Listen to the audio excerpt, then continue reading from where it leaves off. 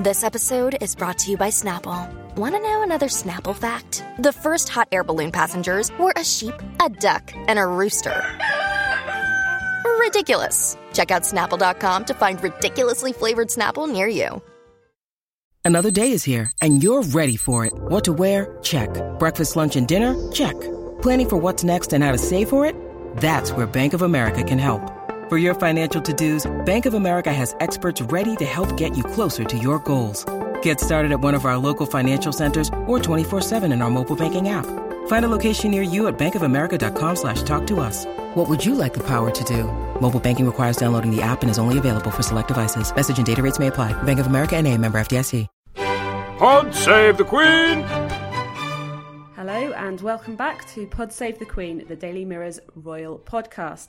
I'm your host, Anne Gripper, and I have a very special guest with us this week, Judy James, our body language expert who kindly gets involved with everything from royal coverage to reality TV shows. I'm sure she'll be glued to Love Island tonight as all the excitement hits, and we're delighted to have you with us on the Royal Podcast, Judy. Thank you. None of that quite beats Donald Trump at the moment, but I think he's even more exciting than the reality shows. But the Royals are certainly holding their own at the moment. Oh yeah, it's true. Both sides of the Atlantic. There's lots to look for. So it's 10 days since our last podcast, and I think I've timed my holiday reasonably well. There's not been a huge amount of sort of new information and new appearances, certainly of our newest royal, the Duchess of Sussex, previously Meghan Markle, while I've been off. There's rumours that we may see them at Wimbledon, where their sort of blind date romance first started out. There's talk of a charity trip to Los Angeles. Canada is the new favourite as a honeymoon destination. So, lots more still to come. And Meghan's first official engagement with the Queen, where she won't have Prince Harry with her. We're expecting it to be Meghan and the Queen on a visit to Cheshire next week. So we'll be following that eagerly. But probably the biggest thing that came out while I was on my holidays, and which fits in very well with the theme of body language and the signs that the royals send us, sometimes knowingly, sometimes not, that Judy will be able to provide huge insight to. But Meghan has her own coat of arms now, and rather lovely it is too. So as a spouse of royal, she's got her coat of arms sits alongside Harry's. She's got a blue background for the Pacific Ocean, very lovely. Golden rays of sunshine, so it's probably a good thing to bring them with her, because we don't always have quite so much of that in the UK as she enjoyed in California. She's got golden poppies again to represent California, winter suite at Kensington Palace, and then she's got, so that's all very lovely and beautiful, and then she's got some fairly maybe outspoken almost signs within her coat of arms. 3 quills representing communication and the power of words, and it's called a supporter. The glorious animals on the sides of coat of arms. Hers is a songbird, looking like it's about to fly, and with an open beak. So again, representing the power of communication. And for me, that fits in very much with kind of what we've come to expect of our newest royal. How about you, Judy? I think you're absolutely right. As I was listening to all of that symbolism, though, I'm just wondering whether a lot of it won't actually be worrying the older royals, because number one, you've got those 3 quills. And I mean, the thing that they don't like very much is being written about when it's somebody saying the wrong thing. Also, I think they're probably used to, and this is one of the glorious things about Meghan, they're used to new royal brides that kind of keep slightly quiet, at least for a few months, possibly a couple of years. But I think we all saw with Meghan, she hit the ground running, and she's probably the most eloquent member of all of that era, that age group of royals, which is fantastic. But she's reasonably spontaneous with that. And I think the songbird, is there a little bit of a threat there that if anything goes wrong in the marriage, she's going to sing like a canary and tell everybody what's going on inside the royal family? I'm sure that won't happen, but it's like everything about Meghan, it's such a strong message there. It's a very personal message. And I think that we're probably hearing from her that she's not really going to be held back too much. I think, the kind of feminist that she described herself as, and somebody that wants to get immersed in good causes, which we also saw that reflected in her body language a lot. But I think that's written large there as well. So it'd be interesting to see if anybody tries to kind of hold her back a bit and make her a little bit more regal. It is a very exciting time, isn't it? There is a freshness to her approach. She's from America, which is always, it's new, it's exciting. She's discovering new things, and we're discovering her.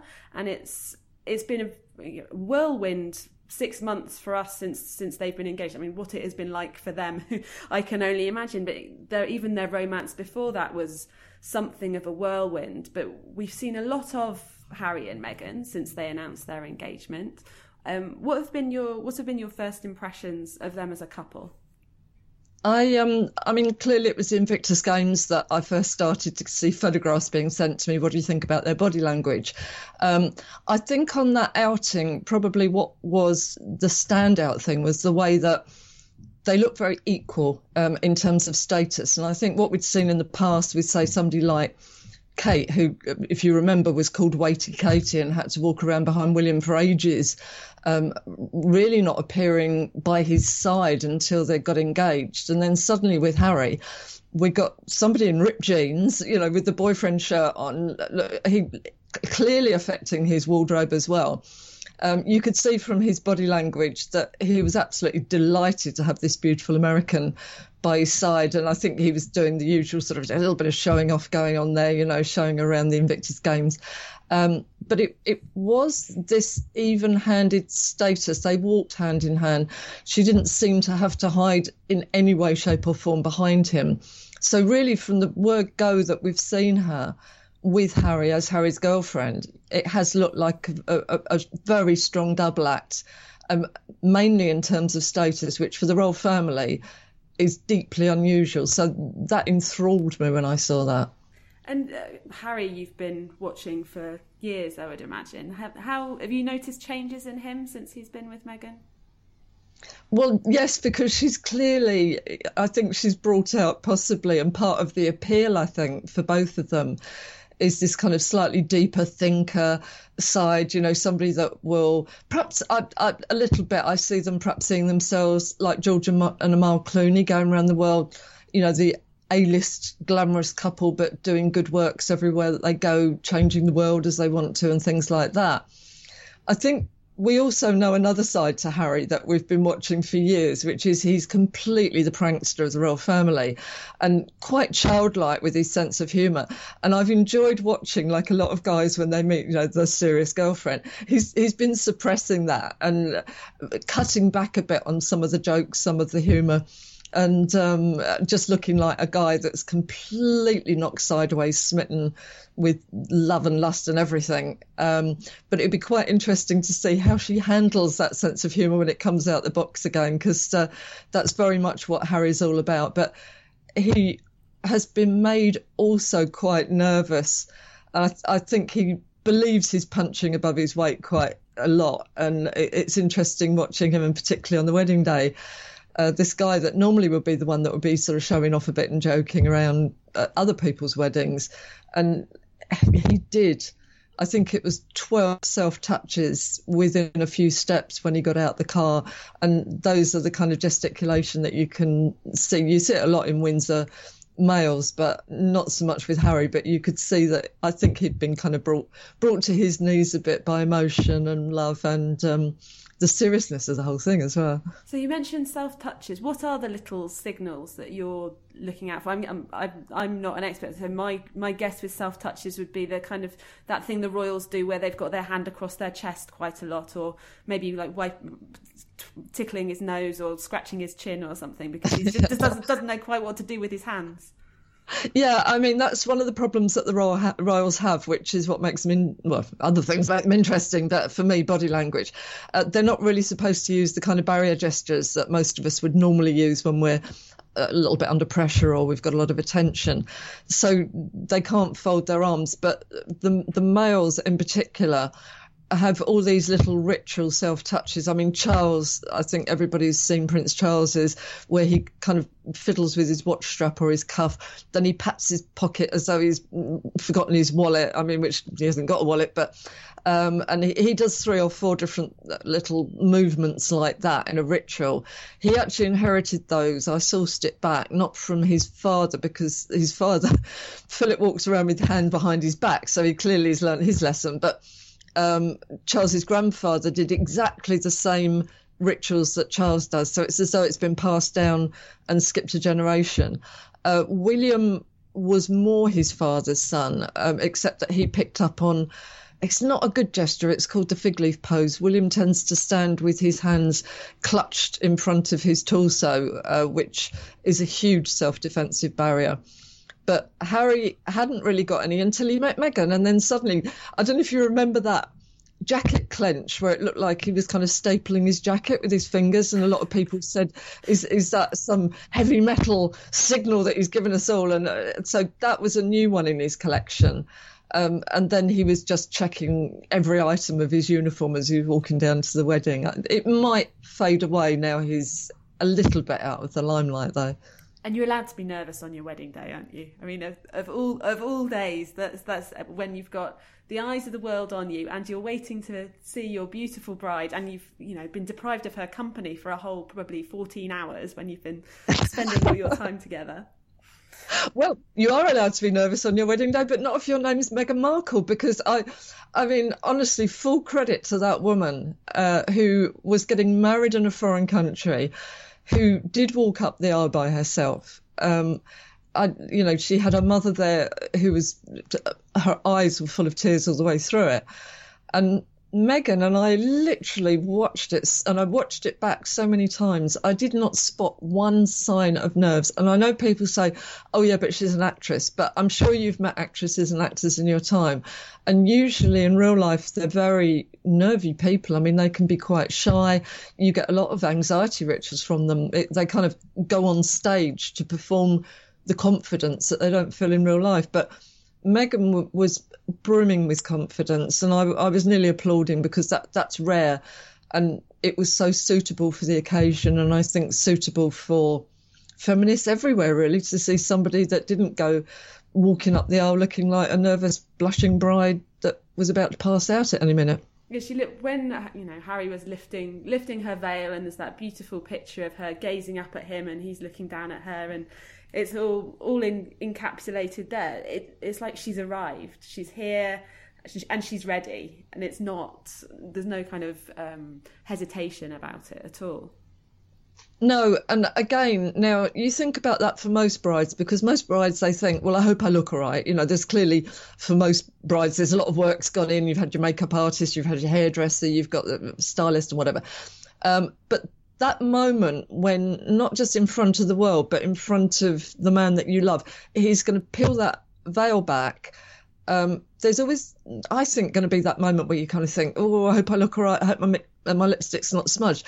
And that would normally bring about a little bit of eye dart, or looking down, perhaps, a little cut off that would show a slight lack of confidence. You're kind of waiting for the guy to say, oh, you look wonderful. And I think Harry did do that. But with Meghan, I mean, her eyes were on him and they did not move, and he moved the veil back and she just gazed up at him. And I think in a really good way, that showed that she was very confident about the way that she looked, and confident in her ability to give good wedding, to be there in the moment and look excellent, and no sign of jitters or nerves whatsoever. I mean, good for her. And to me, I was sort of half watching it because I was in the office, so I was hearing it more than seeing it. But the bits of the wedding that I saw, they seemed almost to be in their own little bubble a lot of the time. It felt quite intimate for the pair of them, even though there were so many people watching and that kind of thing. They had little moments that they seemed to share. They were holding hands a lot. I can't off the top of my head remember whether William and Kate were quite so informal, I suppose. It felt connected to me. Is that something that, am I right? Did I read the signals right, or was I too busy trying to sort articles and only capturing brief glimpses on the telly? No, and I think that was something that you kind of felt intrinsically. I mean, the venue was smaller. I think with William and Kate, that was real formal royals at their best, really. And I think that's something that William and Kate are very good at. I mean, Kate, for instance, I think since she became his wife, she's kind of not put a foot wrong with her body language, but she's not giving insofar as we don't see a lot other than the absolutely perfect smile that really works. I mean, it's not a fake-looking smile at all, but they don't tend to be so tactile with one another. They never have been in public.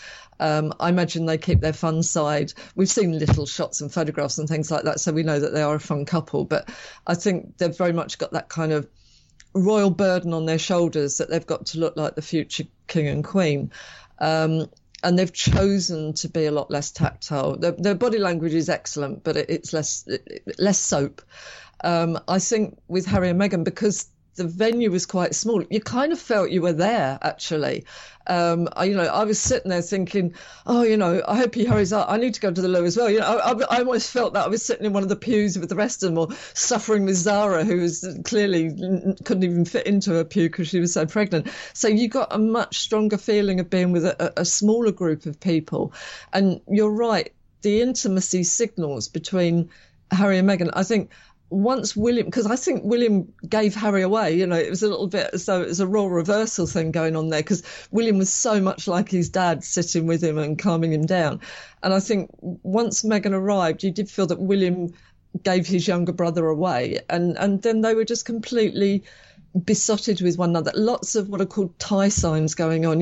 When you are tactile like that, when you use that level of eye contact, you really can almost look into somebody's soul and read them and kind of read their thoughts. There is another reason, though, why they need to do that. And I find it psychologically fascinating, because William and Kate had spent years together before they got married. They'd been at uni together. They knew one another really well. And they'd come out almost paired off like something from Strictly Come Dancing, very twinned, lots of mirroring with their body language. They did the same waves, they smiled at the same time, they walked at the same pace. So that showed a lot of like-minded thinking. What I'm finding interesting with Meghan and Harry, at the moment they're very bonded by love, and that's kind of creating a very good double act. But they are very different people with very different backgrounds. She's been a Hollywood star. She comes from glamorous America. He's been brought up in a much different environment with a lot of rules and regulations. And I think they are two very different people. And although they're kind of, as I say, bonded by love, they will need to continue to do all those little tie sign touches, eye glances, eye contact, so that they can really choreograph their relationship in a way that probably William and Kate didn't need to. How fascinating. How did you first become interested in all of the body language and all of the signals and that kind of thing?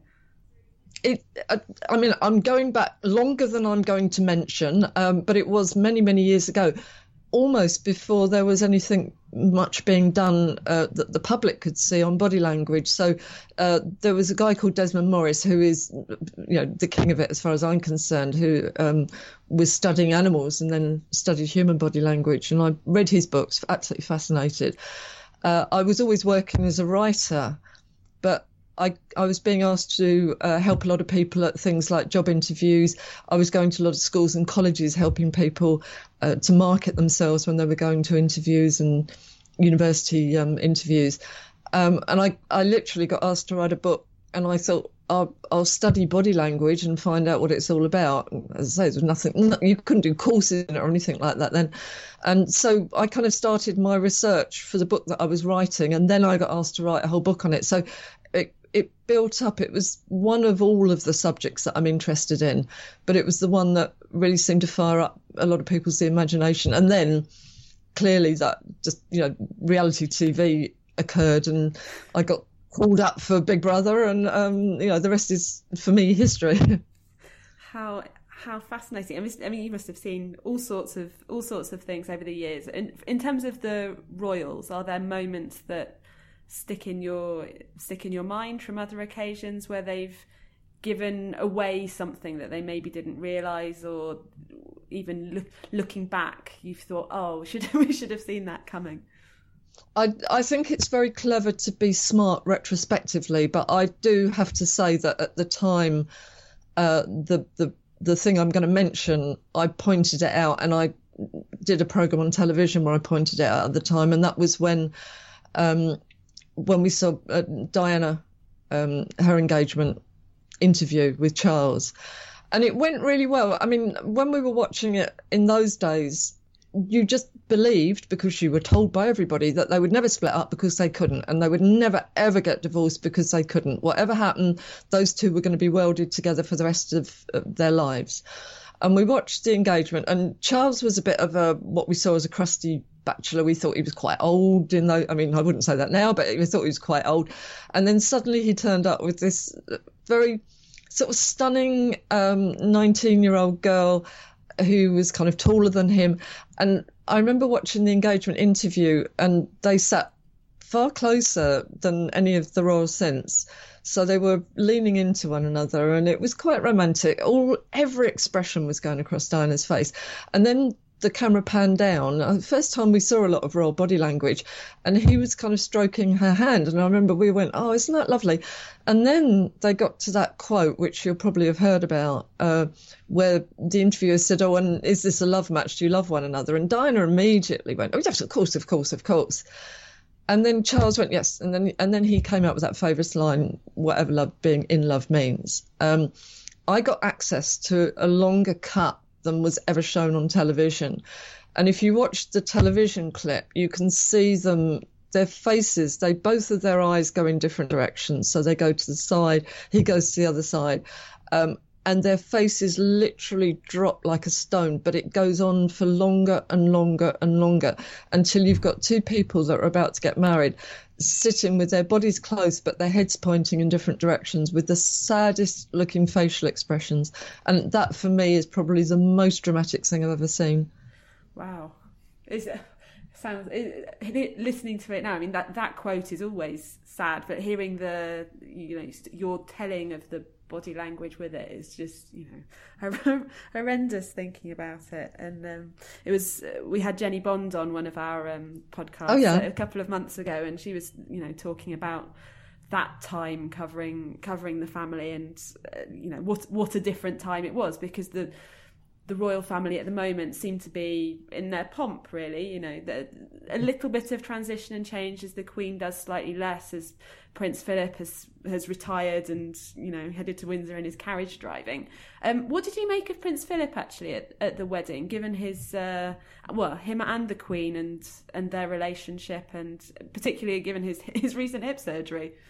I mean, I could look at footage of Philip over the years. It's never affected me too much. But given what had happened to him, the fact that he got in there, did the business, had the hip operation, came out in time for the wedding. Oh, he was going to walk. I literally started to have tears in my eyes when he got out the car, because he was taking no prisoners as well. I mean, he literally walked out, I think, probably looking not well, but in terms of his body language, he was determined to sort of still be this military man.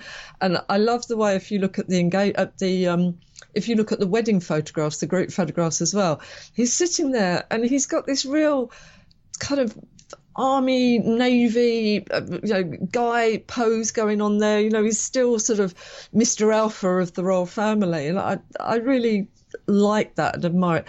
I mean, the Queen never changes, and she kind of sat there. She always looks slightly unhappy at weddings and occasions like that, but I think there's kind of a royal rule that she doesn't smile in church.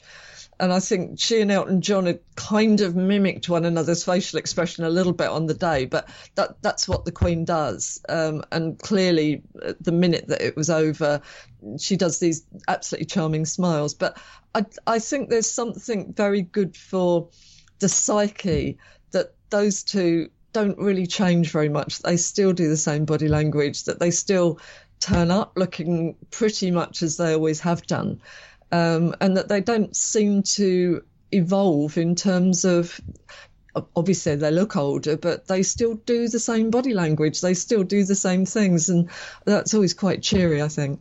Was there anything else in the official wedding photos that you spotted in particular? I was really interested in these, and I'm going to sound like a complete and utter meanie now. And clearly when you're posing for formal photographs, you tend to do what you're told as far as the photographer is concerned. But the ones that Harry and Meghan did afterwards as well, where they almost replicated that kind of Hollywood black and white photograph that they did for their engagement.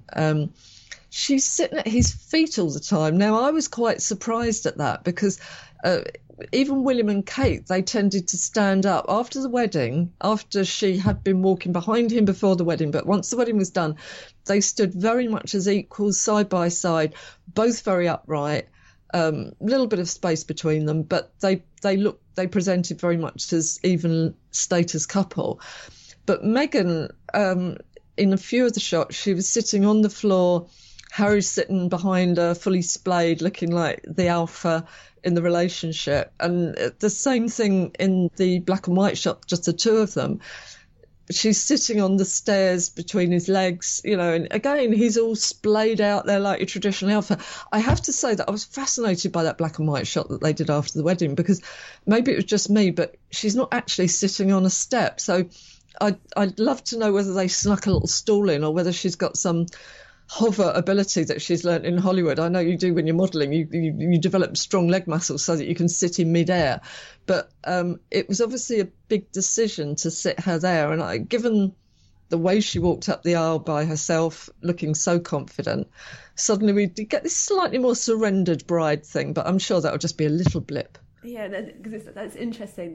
Because the photographer on that one, I think he said that he'd said, have a sit down here, and it was almost like a moment of collapse and informality. So whether it was a court moment, like a candid, but it doesn't present like that. It looks posed. So yeah, to have been a fly on the wall and see how it actually came around would be fascinating. And Harry, I have to say, I mean, she clearly thinks that he's sitting behind her looking uber manly, but he's got all the little page boys around him, and his little smile, that's Harry going back to how Harry always is. He'd rather be having a laugh with the rest of the kids there. You can see that for him, that's the kind of fun side of it. So I'm going to be very interested to watch Harry's kind of slightly more serious and manly and worthy style emerge over the next few years. Clearly he'll become a father quite soon as well, I would imagine, so we'll see that side come out. Absolutely. And one person that we should speak about, both in terms of during the service and afterwards and in the pictures, is Meghan's mum, because I think she won a lot of fans for looking. Yeah. She came across as so classy, which is not something that could be levelled at much of Meghan's family, it would appear, with their behaviour in the run up to the wedding. I mean, her dad obviously ended up being unwell and unable to come, but then discussing it all with one of the biggest showbiz websites in the world was a somewhat peculiar decision. But anyway, hopefully his health is on the mend and they'll be able to, he will eventually be able to meet Harry. But Doria, accompanying her daughter to the hotel on the Friday night, which was probably the first time we'd sort of really seen her, and the picture that was used on some of the front pages on the Saturday, that welcome to the family feeling of her and her daughter looking comfortable and together as a pair, and then her being so solo in the church. There was some people, I think, thought maybe it was a bit mean that she had to sit on her own in the church, and should someone have been with her or not. But then Charles afterwards making her welcome as he left the church with Camilla alongside him and Doria as well, and then her taking her place with her daughter and the in-laws in that sort of posed official picture that you mentioned Philip in. How did you perceive Doria? I think she was part of the fascination of the wedding for all the reasons that you've just mentioned. And we clearly kept getting the clip, didn't we? All the way through the service, you could see Meghan and then her mum's head in the background, and then you could see her, like probably most proud mothers at a wedding, welling up all the way through. It did feel as though she was quite isolated. I'm not sure that maybe that was something that she wanted, not to be isolated, but the fact that, no, I'm mother of the bride and, you know, this is the side that I'm sitting on. I would love to say that, you know, Charles, oh, how wonderful that he was so good to her. But, you know, he kind of stopped and let her walk up to him. I'm not going to give him any huge prizes for that one, I don't think, but I loved the way that she very spontaneously, when he stopped on the way out, she just put her hand out to kind of take his hand or something. And I think that aspect, because Meghan is super tactile. I mean, you know, when she goes on a walkabout, she seems to give, looking at her body language, the best hugs. You know, I mean, I've seen her work in the crowd and she gets down there and, you know, absolutely gives the warmest hugs. And I think that's something that the Brits like. We don't do it normally, but we like it when it happens to us. I mean, we like it usually when it is somebody from abroad, because we think that, oh, yeah, actually, I don't normally do this. It's not. But, you know, I'll go for it. But I'll be interested to see whether any of the more tactile behaviour affects the rest of the royal family. But I absolutely loved the way that when you looked at the photographs, the official photographs, Doria was there right in the middle. I mean, in fact, if anything, in the shot that really struck me, Harry and Meghan had slightly turned away and turned in towards her mother, and the pose was more about her and her mother even than it was her and Harry, and I thought that was very nice. I absolutely loved that. I mean, can you honestly imagine coming over here by yourself and then meeting a large group of the highest royal family? I mean, I would quake at the thought of doing that. And I love the way that she came out from that experience thinking that, oh, they might hold hands as well and be, you know, really touchy and human. I mean, good for her for thinking that. She'd probably find out otherwise. But it was quite a nice warm moment. But I wish that, actually, you know, they could have put Fergie with her, Sarah Ferguson, because she was also... Her body language I found very touching, actually, the way that she had to walk in by herself. She was doing these little baby waves that, and a slightly creepy walk. I mean, she was creeping. I don't mean she looked creepy, but she looked sinister. But she was clearly doing quite a good act of lowering her own status. It was as though she was kind of creeping in via the servants' entrance, and I thought that was a bit of a shame, and it was unnecessary as well. I noticed that one of her daughters quite quickly said, "Where's Mum?" And in a church that small, I think that was a bit mean. You know, maybe they wouldn't have sat her with Doria, because that would have been too many horrible mixed memories. But you know, it was. I didn't like both of those women appearing to be a little bit on their own. Was that in the church itself that you saw Fergie as having that sort of more reduced moment? Because she seemed a bit more sort of the centre of attention when she using the Windsor Castle walk up as a little bit of a catwalk, maybe not exactly a catwalk, but welcoming some of the welcome that she got, to use the word welcome excessively. And then she had the most enormous hug, I think, with Eugenie's fiance. So maybe it's like, actually, I found a friend here, and I'm... No. Yes, I would have planted him there, because he did give good hugs, that man. What was interesting about that walk, and I know that if you were looking, she did look as though she was striding out down, say, using it as a catwalk, but using my body language, Wiles, when you look closely, it's interesting how much effort she was putting into looking that brave, because she kept alternating between I think she was probably getting cheers from the crowd, because suddenly she'd do a really big beaming wave to the crowd, but then her face would suddenly drop and she started sucking her lips in. So she went from being very much the old slightly boisterous Fergie and marching down there to looking momentarily quite downcast, quite vulnerable. That sucked in lip expression is often a sign of regret.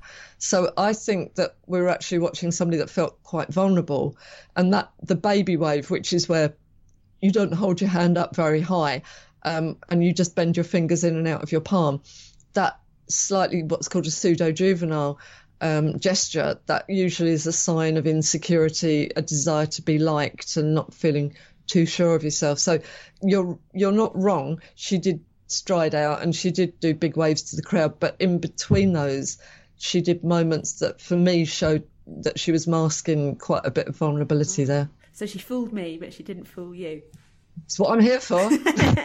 Absolutely. I should ask you as well about Charles and Camilla, because we talked about the famous interview with Charles and Diana when they got engaged. How has Charles changed in his sort of mature years and in the marriage that we can only assume is the one that he always wanted? Do we really? Well. Sorry, I listen. You're talking to a cynic here. Yes, of course. You know, this was his. I'm going to be happy now. I think for me, the body language, particularly the stuff that I've been watching recently between those two, and they went out for the Commonwealth Games and things like that. I think they probably are very happy together now. I'm not sure that the royal life and the royal outings seem to suit them very well. Charles has kind of got a formula going with his body language, so there's not too much noticeable difference there. I don't know with Camilla, they seem to develop techniques, and who am I to criticise, but when they walked out at the Commonwealth Games, instead of walking out and communicating with the crowd, it was, I don't know if you saw it, it was such a sort of happy, informal Australian event. Most of the other leading names that were out there were having a good laugh and dancing around and things like that.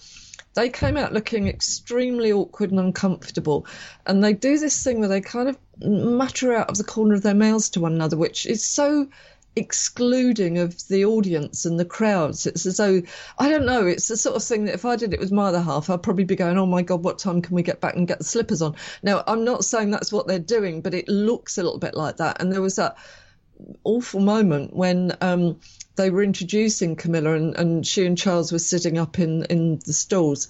I don't know what the high class stalls are.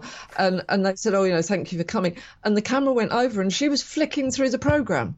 And it actually looked like she was flicking through a magazine or something. Now, you've got to be alert all the time. You know, I think with a lot of the royals, and particularly Kate and William, who are really good at all this stuff, they're always alert. They're always very much on point with their body language. They don't do anything wrong, but at the same time, they look very human. They don't look too dull. And suddenly you've got the older generation who just don't look quite that comfortable with going on those events. And I think it's a pity. You know, I think people like enthusiasm and, you know, perhaps a few moments of laughter and fun and things like that. I think they're better when they go out, maybe on smaller meetings and outings, but there's something on the big occasions that it doesn't quite gel. I think Camilla was one of the ones, and I might be misreading this, but, you know, when the Bishop, Michael Curry, was doing his talk, she seemed to sort of be looking down under her hat, like a huge hat, and I noticed that Kate did give her a bit of a sideways glance. You know that, you know, we're all enjoying this. You know, I don't know. They just don't look very comfortable to me. Okay, interesting. Well, yeah, I think there was a lot of discomfort in the royal family, or, you know, not quite sure what to do with themselves during the sermon, because it is, let's be fair, it was a brilliant sermon and a brilliant performance, which is not the kind of thing that you tend to get in your regular Church of England Sunday service at Sandringham. I can't imagine. And it was a bit of a Ken Dodd. It did go on longer than it was expected. I mean, and you did see, I mean, William in particular, I don't know, maybe it was at something else, so I don't want to say what the source was, but yeah, he was kind of a bit of a giggle started there as well. It was brilliant. I'm also fascinated to know that royal things are run like clockwork, and I think the bishop himself said that he overran. I want to know what was supposed to be happening in those extra minutes that didn't happen. That's kind of obsessed me. Was there some little child with a recorder that was going to run on and do a turn, or was there going to be another song? Somebody's not happy. I mean, I've done radio and I've done the news where you're waiting to go out on the news set, and suddenly, I don't know, Donald Trump's speech overruns, and I always say I get Trump bump because they'll say, sorry, he's overrun, you can't do your bit now. And I just feel that empathy for whoever was waiting to go on in those last few minutes. The mystery of the missing minutes of the royal wedding. How funny. I think we should finish with the Queen, because my favourite thing that I've found out in the last few days is that, you know, we've talked about the Queen having very consistent body language and very, you know, being the Queen about it all of the time. But she sometimes, even the Queen, has to send a secret signal. And apparently to do this, she uses her handbag. So when the Australian High Commissioner George Brandis was in Buckingham Palace, I think it was, at the end of last week, so first of all we got to have another look inside one of the grand rooms, and there on the table we could see that the picture of Princess Anne had been moved out of the way to the other side. There was a nice loved up picture of Harry and Meghan, possibly an unseen one from their engagement photo shoot, and everyone obviously has been trying to identify the dress that Meghan was wearing in it, but Harry looks like he's wearing a blue suit, so probably maybe was those Frogmore House pictures. And I think there's possibly also one of William and Harry from the wedding behind, because it looks like they're wearing the black uniform with the braid. Anyway, so first of all, you get fascinated by the photos and all of the ornaments that you can see, hunting around the Queen's front room to see what you can spot, like the equivalent of rifling through a friend's DVD collection. I literally can't wait to look at all of this, because I have written about what everything says about you, so I'll even be analysing the ornaments, I promise. But apparently the Queen also has a secret signal for her staff by where she puts her handbag. And if the handbag goes on the chair, it means she's fine, she's quite happy to be chatting away with you and having a nice time.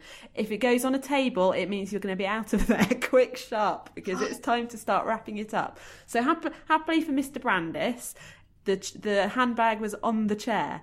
But if that is how it all works, or even if it isn't, I think she's probably going to have to come up with some new secret signals for the staff, because it appears that one is now out there. And I know if ever I do, and I won't ever get to meet the Queen, I know that bag will be on the table as quickly as possible for her to get this woman out of here. Because Bill Clinton evidently used to have secret signals to his staff, and I think I know I read it, but allegedly that the more affectionate the greeting that he did with other world leaders, the more that he was saying to his staff, get this person away from me. And it was interesting because I think the next greeting we saw was Tony Blair, who virtually got hugged off his feet. And I thought, oh, don't be too happy about that, actually. you might not be as popular as you think. How fascinating. Right. I think we'll leave it there, because I think I need to go back and look at all of these pictures all over again now that you've told me all of the new clues to look for in them, even though I've seen them hundreds of times already. One thing to watch, just for future, if Meghan and the Queen are going out together on an engagement, I'm sure Meghan will have been told a million times that you don't touch or hug the Queen. I'm really hoping that she breaks that rule and that we can. I think the Queen deserves a hug myself. Well, because Michelle Obama did it famously, didn't she? Did, although I have to say there was no actual contact between hand and Queen's back. It was an announcement gesture. It was a kind of an empty embrace. But she did put her, as you would do, wouldn't you? I mean, how old is the Queen? And you'd want to do that. So wouldn't it be wonderful if she got her first public hug from her new daughter-in-law, who I think is definitely up for the job? Absolutely, and we can clear up that Meghan definitely did curtsy to the Queen on her way out of the chapel. It just wasn't caught on the camera. So someone else will probably have been looking at the longer edit, just as you did from that engagement interview back in the day, to see exactly how the curtsy went. But anyway, Judy, thank you so much for joining us. It's been fascinating. We look forward to hearing more of your insight on the website and in your other work. And To our listeners, thanks for joining us once again. We'll be back next week with another guest. If you've got suggestions of people you think we should have on, then do drop me a line, podsavethequeen@trinitymirror.com. Thank you for listening. If you have the chance to leave us a rating or a review on iTunes, we would love to hear from you. But until next time... Pod save the Queen!